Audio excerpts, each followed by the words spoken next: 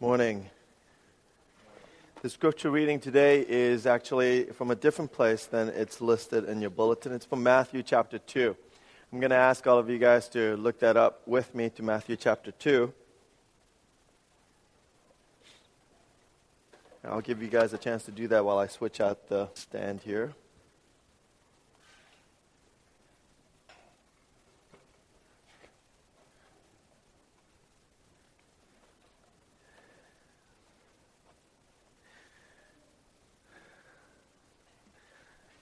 After Jesus was born in Bethlehem in Judea, during the time of King Herod, Magi from the east came to Jerusalem and asked, "Where is the one who has been born King of the Jews?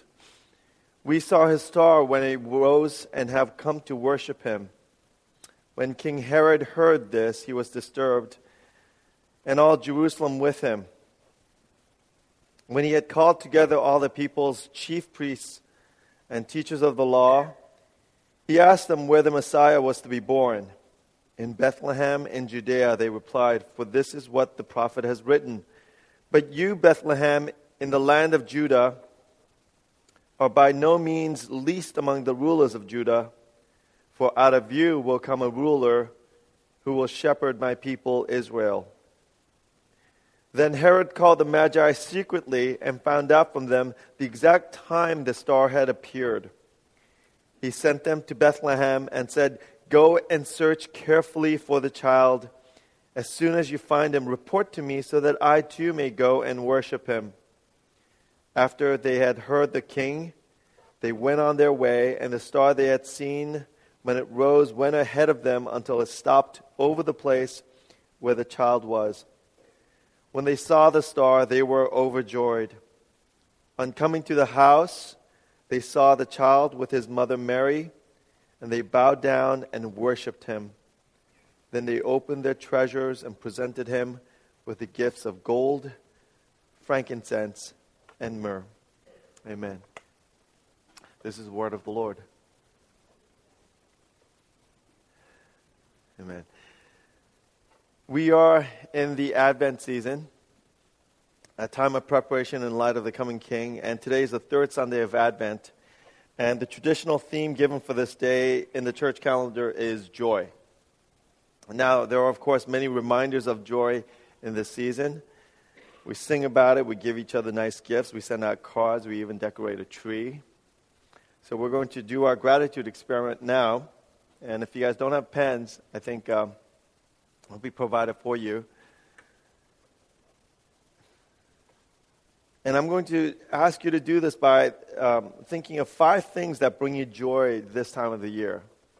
5 things that have brought you joy, or 5 things that you know will bring you joy concretely.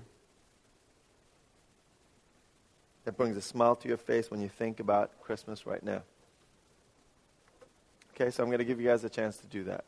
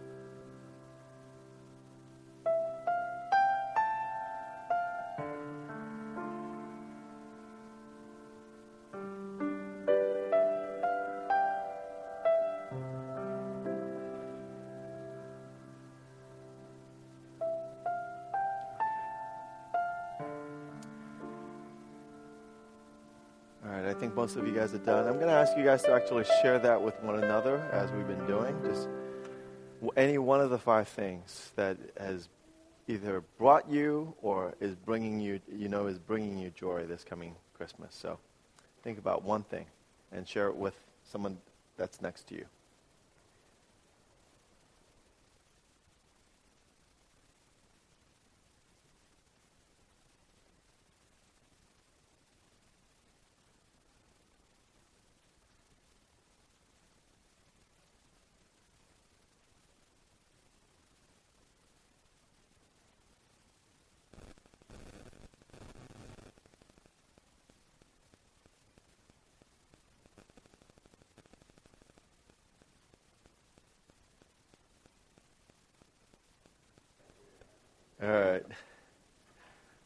I gave it a very wide, things that you think will give you joy, things that have brought you joy. One of the joys for me was, as many of you guys, in fact, I think all of you guys know, that we were at Son's wedding last night. Some of us drove in this morning, some of us drove in last night.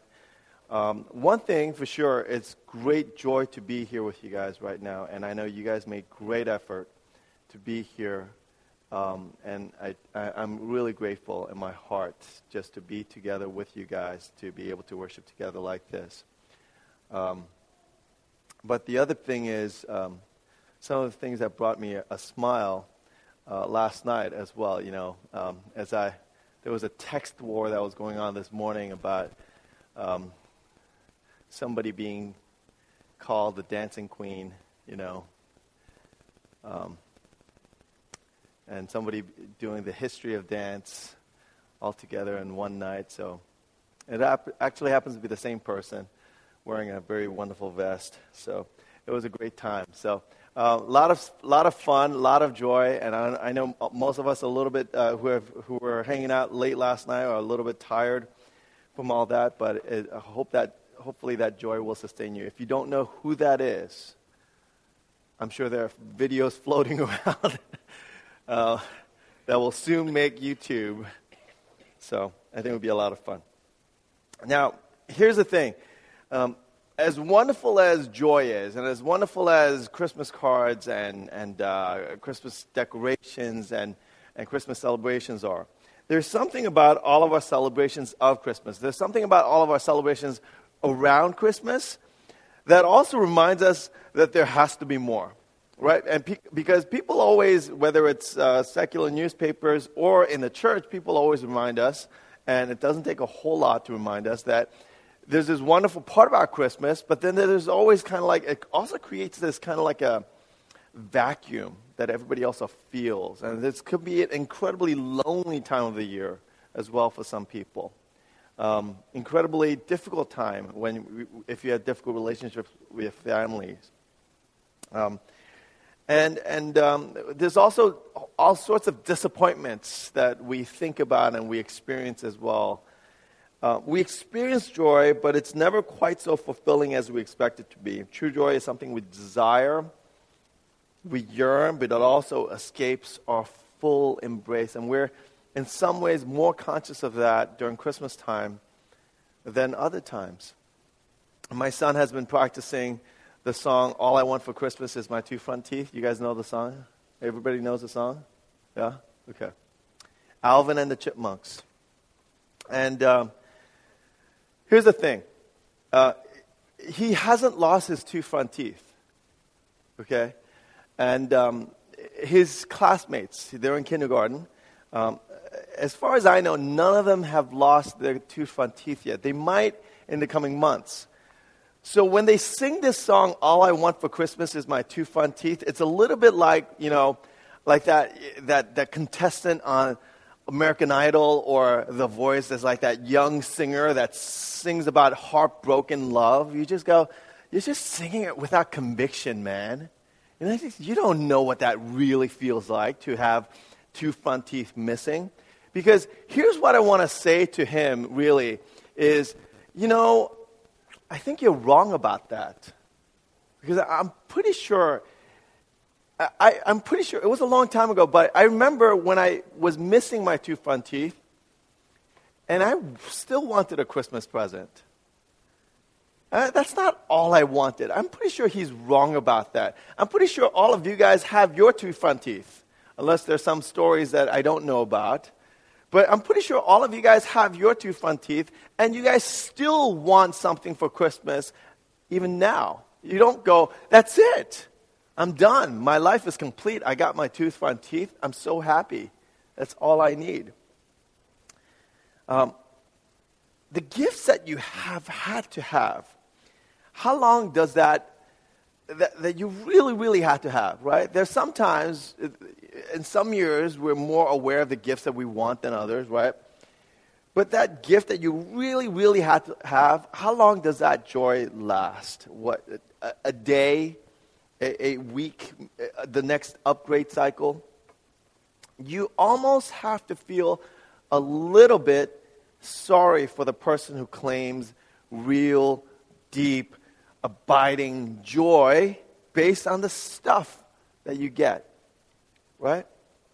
The biblical writers talk about this joy a lot, and you can discern that they have the sense that real joy has to be deep joy. It has to satisfy the deepest places within us, and that deepest place, the Bible calls it the soul, right? In order for joy to satisfy us, our soul has to be filled. And in order for that joy to give us contentment, real contentment, it has to be something about the soul.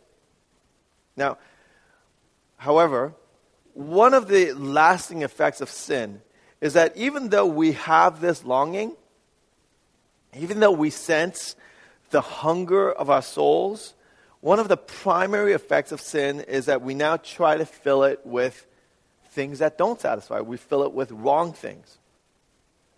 Anybody as a kid ever want to eat candy for dinner? Yeah, that's what kids do. Yes, the answer is yes. I was talking with Andrew and Miran about Sherlock, my new favorite show, BBC show. How many of you guys have watched this?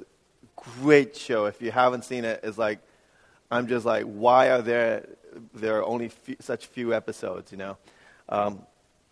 It's a British BBC TV show update to the Sherlock Holmes books, Sherlock Holmes stories. And there's an episode in which the villain kidnaps these children, and he leaves them locked in a warehouse. And he leaves them with lots and lots of candy, lots and lots of chocolate. And they're just like eating chocolate like this. Kids do what kids do when there's no one to stop them, and they start gorging themselves on candy. And the thing is, this candy, the wrapper for the candy, has been laced with poison. So the kids are eating away. So Sherlock it's a race against time before the kids eat up all this chocolate candy to try to save them. It's a race against the clock. And I'm thinking, you know, you don't even need that chocolate candy wrapper to be laced with poison, because kids will make themselves sick. All you have to do is just put an unlimited quantity of chocolate, and they don't know when to stop. The only way that they will stop is if they get too sick from eating it. They'll just they'll just like fall down. These kids you just know that's what's going to happen. They're going to just like eat the candy, and soon they'll come to a point at which, I don't know, I'm sure chocolate, if you have too much of it, just like anything else, turns into poison itself, and you just like collapse. I'm just thinking that that's what would really happen. They don't even need to be poisoned apart from that. But this is us. We sense the hunger, but our impulse is to fill it with the things that do us more harm than good. And this is us, I think, especially, that we need to be aware of, and that's one thing that I want to talk about during Christmas time. Because when our will has become enslaved in one sense, and the mind has become enslaved by our desire, the ultimate reality behind human dissatisfaction is our sinful souls that has been cut off from God, with whom we were made to rest in. And that's why we're dissatisfied. And that's where true joy is found, right? Simple as that. But our desire has been distorted. Getting whatever I want will seem like it will satisfy me, but the truth is it will destroy my soul. Because my soul was made for God. So I want to spend the rest of this message looking at that. How do I pursue a satisfied soul? How do I find this deep, deep joy? I want to make 3 observations to keep in mind during this Christmas season. Very simple observations, but hopefully I've been thinking about this, and I think this will be helpful for us as we think about Christmas. And I wanted to give you guys this message earlier than before we hit Christmas. So the first thing we need to know, first observation, first we need to acknowledge and confess our chronic dissatisfaction. We have a chronic dissatisfaction. And we need to realize that. We need to remember that, because sometimes we forget. Because sometimes we get into a point of dissatisfaction about something and we go, oh, I'm so dissatisfied, as if that ought to be a surprise to us. I'm so dissatisfied with this. I'm so dissatisfied with this. I'm so dissatisfied with this. And we forget that is, in one sense, our condition. Habakkuk 2:4 writes about the sinful person like this. It says, see, he is puffed up. His desires are not right. He is never at rest because his desires are not right. In one sense, there's this debilitating unrest because of the dissatisfaction that this person feels. His soul is greedy as the grave, and like death is never satisfied. Like death is never satisfied. Isn't that great poetic language? Death is always pulling people to death. Death never says, oh, I got plenty of people dead, so I'm done. That's what this poetic language is trying to say, is that like that death, this sinful person's soul is never satisfied. I know this sounds a little bit extreme. So I want to make it a little bit more concrete in one sense, or a little bit more practical for us to think about for the next few minutes. I want to do a little bit of a survey with all of us. See if you can see this pattern of dissatisfaction in your life. And I'm going to ask all of us, all of you, to make a confession about your dissatisfaction and acknowledge that right now. I'm going to ask you to raise your hands to say, yeah, that's been me. I recognize that now. I recognize that dissatisfaction in my life. So I want to talk about our jobs a little bit. However we approach jobs, however we think about our jobs, and I mean jobs in the most widest category. Being a student is a job, is for right now. But if you're ever dissatisfied with your work, think about that for a second. I heard a comic say, you hate your job? It says, there's a support group for that. It's called Everybody. They meet at the bar. I thought that was pretty clever. That makes sense. I read in Forbes magazine, this is in Forbes magazine, so this is legit, about a University of Chicago study which listed the 10 most hated jobs in the world and the 10 happiest jobs. This is what they called it. This is not I'm not making this up. So I want you guys to guess right now the 10, what you think might be the happiest job, according to Forbes magazine, University of Chicago study. Okay. We'll put up all 10, but think about what you think might be the happiest job, according to University of Chicago, Forbes magazine article. Think about that and share with one another what your guess is. What do you think? Just blurt it out. What do you think it might be? A surfer, okay, professional surfer, pretty high up there. Pastry chef? No. Anything else? Any other guesses? Librarian? Really? Librarian?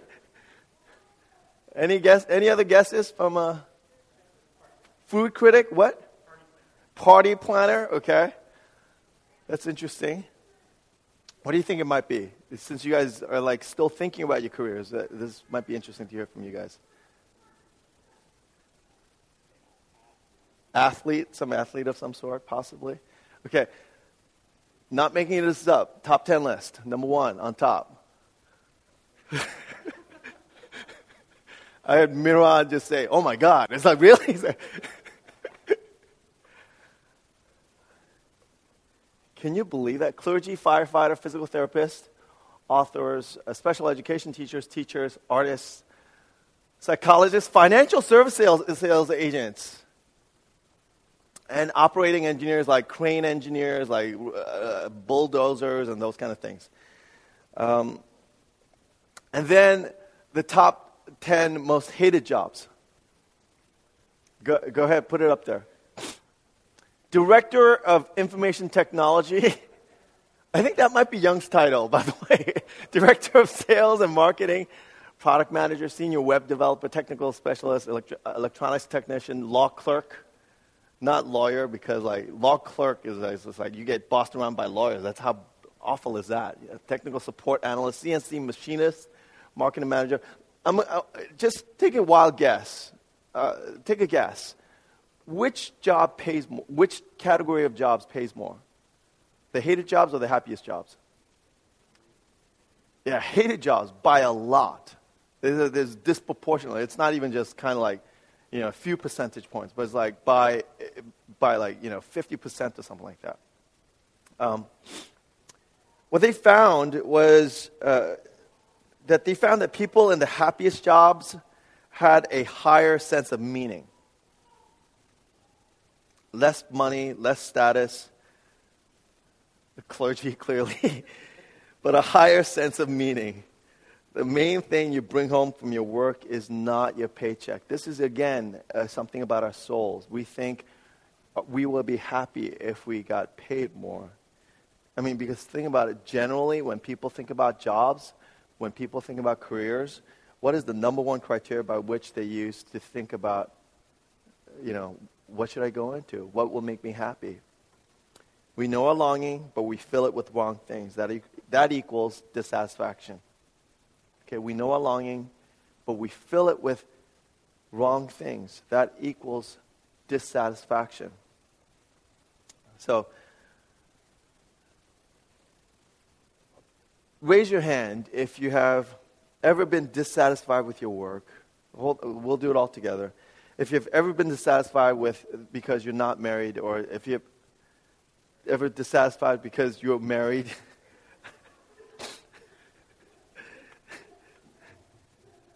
And you can say that, it's okay, as long as you raise it together with the person that you're sitting next to. Actually, you guys, it's too soon. If you've ever been dissatisfied with your money, your body, your boss, I found this line is not original to me, but if you've been dissatisfied with your hairline, waistline, your bottom line, if you've ever been dissatisfied with your neighbors, your home, your car, your relatives, if you've ever been dissatisfied with any aspect of your life, would you all raise your hand with me right now? So,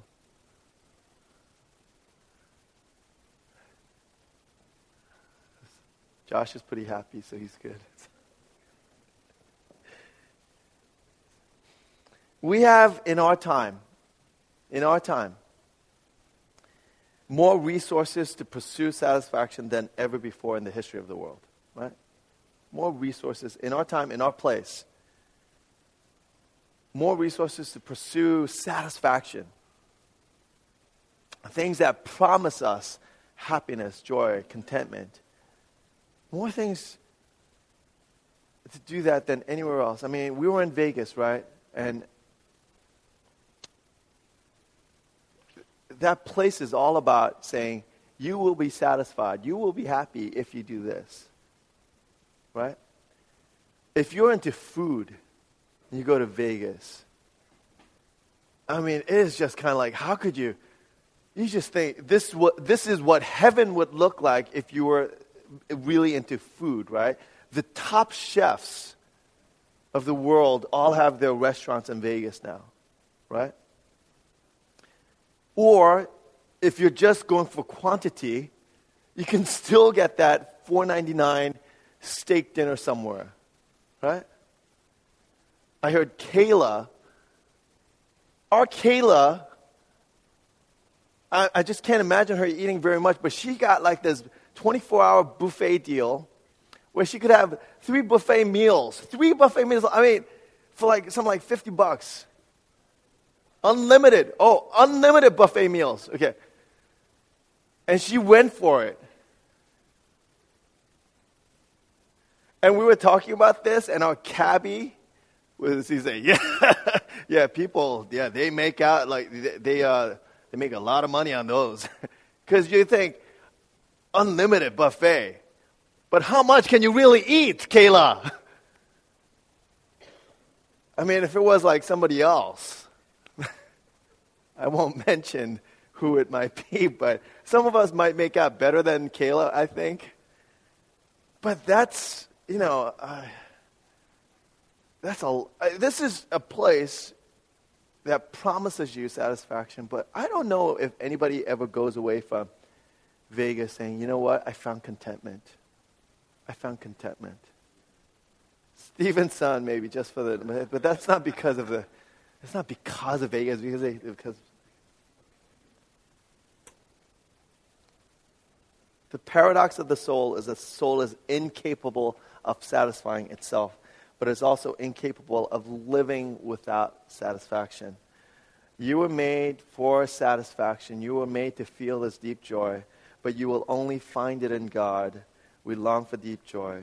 So one of the first things that we need to do is we need to acknowledge that we have a dissatisfaction issue. We need to recognize that, and we need to start from there. The second thing that I want to say is we need to surrender our need to always get what we want. I think this has been a really important thing for me to think about this week. We need to surrender our need to always get what we want. Especially during Christmas time, I think this is an important reminder for us. Jesus, again, says that part of the paradox of the soul, if I aim at pleasing my own life, if I am at a life that is all about pleasing myself, I will actually destroy my soul. I will actually destroy myself. Whereas if I place honoring God above pleasing myself, then my soul can find true satisfaction. So whoever wants to save his soul will lose it.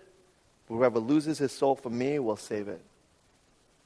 That's what the Bible says. That's what Jesus says. Whoever wants to save their soul will lose it, but whoever loses their soul for me will save it. In other words, the soul desires a life that is much more than this satisfaction of desire. And I will never achieve satisfaction if I make the goal of my life about achieving satisfaction. There is a figure in fiction that graphically illustrates what happens to the soul when it becomes all about desire. Any guesses to who might be? Give you a clue. Son's wedding theme might bring that in. Gollum, yeah. I just said, Gollum. Okay. Yeah. His name is Gollum. Son's wedding theme was Lord of the Rings, which if you think about it, that's really, really nerdy. I thought she was going to walk in with like elf ears, That would have been appropriate. We sat at a table that was called the Shire. What was your table called? What? Oh, okay. Anybody sit at a table called Mordor? It's like that would be like all the people. We don't like those people. So it was like a eye that follows you around.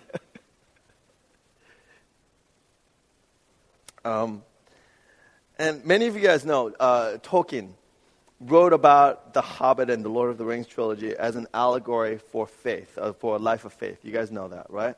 It's not just about just this action, cool thing. It's an allegory about life of faith. And in case you guys didn't know it, because I'm always surprised because it was such common knowledge when I was reading it. But C.S. Lewis and Tolkien, J.R.R. Tolkien were friends. They were really good friends.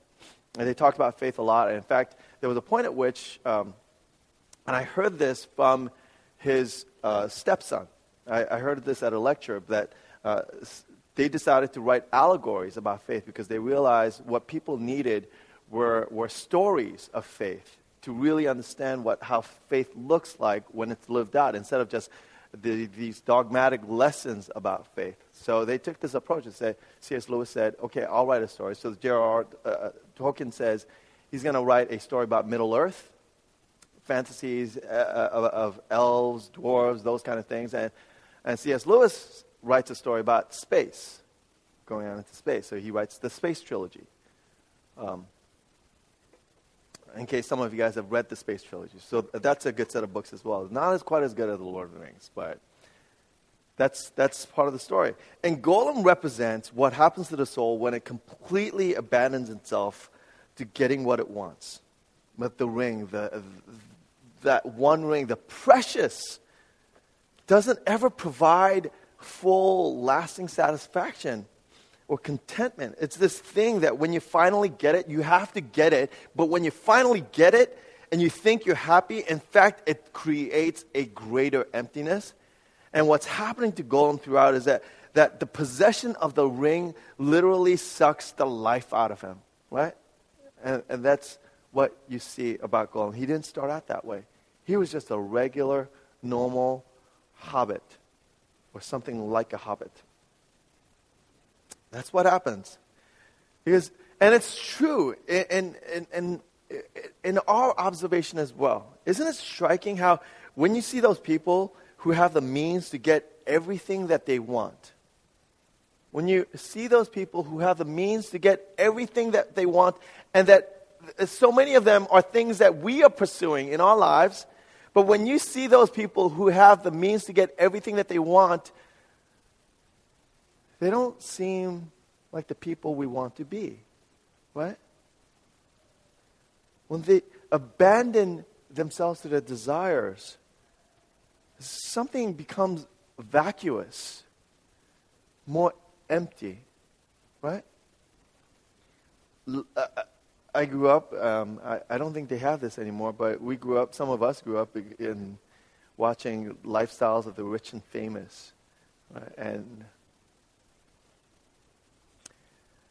And I remember watching in awe, right? Because you just go, what? The rich have that? They can do that? What? They have that many rooms? They have that many bathrooms? That bathroom's that's bigger than my house. They have a garage of 20 cars that they never use. And you just think that's the coolest thing in one sense. But you also recognize, even as a child, I remember thinking, but that seems a little, I don't know, something about it feels a little empty. Always left me with a sense of empty, vacuous, right? When you see the people who have the means to get everything they want, the end result is not something where you go, that's what exactly I want to be. So this is something that we can practice. I found this great picture of how we can approach how to deal with our bad desires, our distracted desires. That's mainly about pursuing things that will actually create emptiness in us. It says in Psalm 131, it says, describes the process of not being sucked into our desires as like a weaned child with its mother. That we need to be weaned. That part of maturity, growing up in faith, is to be a weaned child from its mother. Because how do you wean a child? The child thinks, without the mother's milk, where will it ever find any satisfaction in life? Right? A child cannot imagine that there's something better. How do you wean a child? Well, you do it by strategic disappointment. You deliberately withhold from the child what it wants so that the child learns that its appetites can be satisfied in better ways. And so I think this is something that we can practice this week, in one sense, to wean ourselves from those things that we're clutching onto, our desires that we think we absolutely need to have to make us happy. This means we need to experience a little bit of strategic disappointment. This Christmas, you don't have to get everything you want. This Christmas, you don't have to get everything that's on your list. That it's not a bad thing to be disappointed with the gifts that you get. It won't ruin your Christmas. And this shopping season, this mad shopping season that starts from Thanksgiving Day now to Christmas, this mad season of deals. It's okay to miss out on a deal. You know? It's okay for us to miss out on getting something that we don't really need. It's okay. as a parent, I think one of the things that's the lesson for me is, that means you don't have to give everything your child wants, that your child puts on their Christmas list.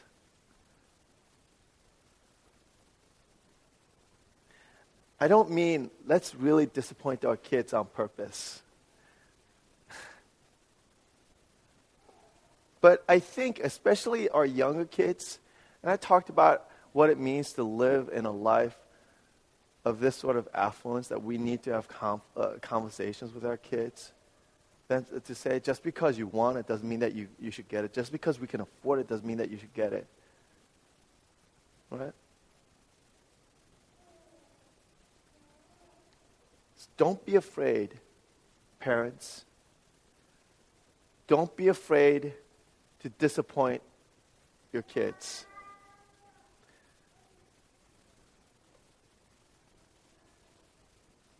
Be ready to have conversations about why. Be ready to have conversations about what's more important. Be ready to have conversations to help understand why we need to be weaned off of such things. But don't be afraid to disappoint our children. And in different ways for us as well, not just in terms of Christmas presents and Christmas gifts. This also means that when you are disappointed this week, that you don't get your way, or you didn't get what you want, that means for us that we can take that as an opportunity to practice finding our satisfaction in God.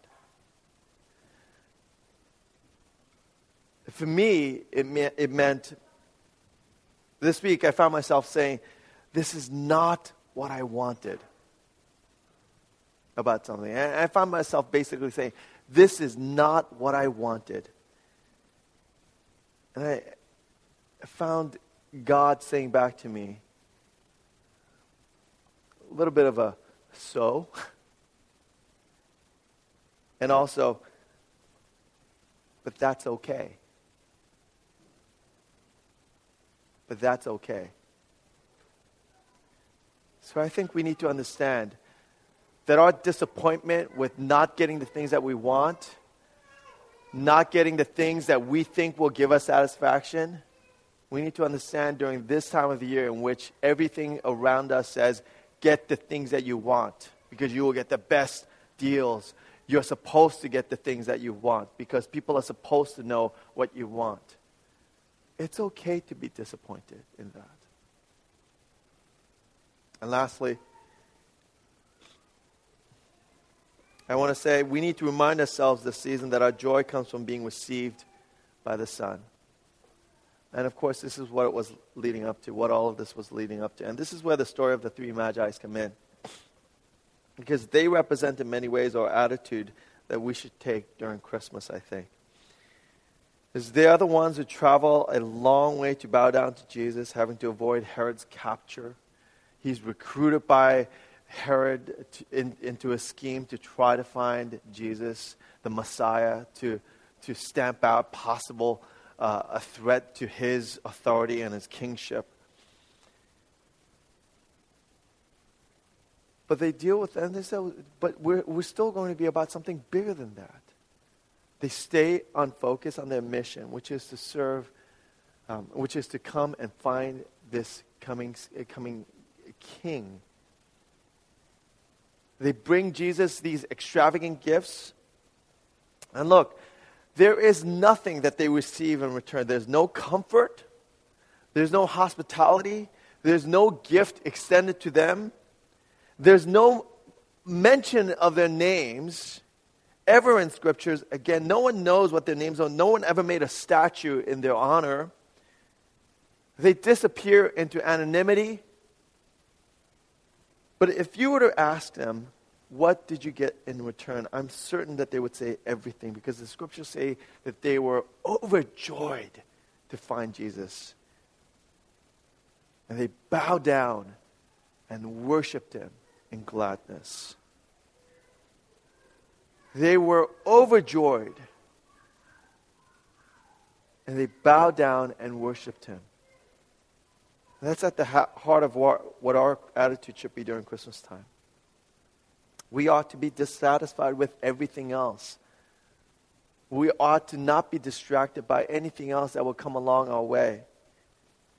But if we could find ourselves bowing at the feet of Jesus, our Savior, in worship, then we too can be overjoyed. John Piper says this about our desire like this, right? God is most glorified when we're most satisfied in him. God is most glorified when we're most satisfied in him. You've heard Pastor Sam and I say that many times.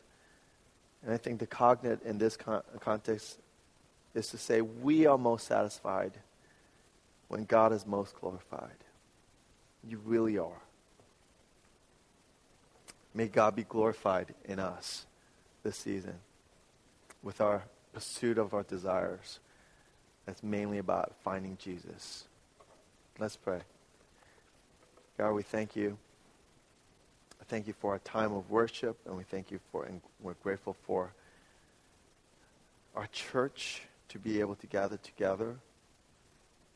And we're grateful for this weekend. We're grateful that the joy that you have made flow through our community. And the love that we experience is truly the love that you have given to us, that you have seated in our hearts. May we pursue you in how we think about Christmas. May we find true joy. And may we remember that in how we live out this Christmas as well. May you be glorified, we pray in Jesus' name. Amen.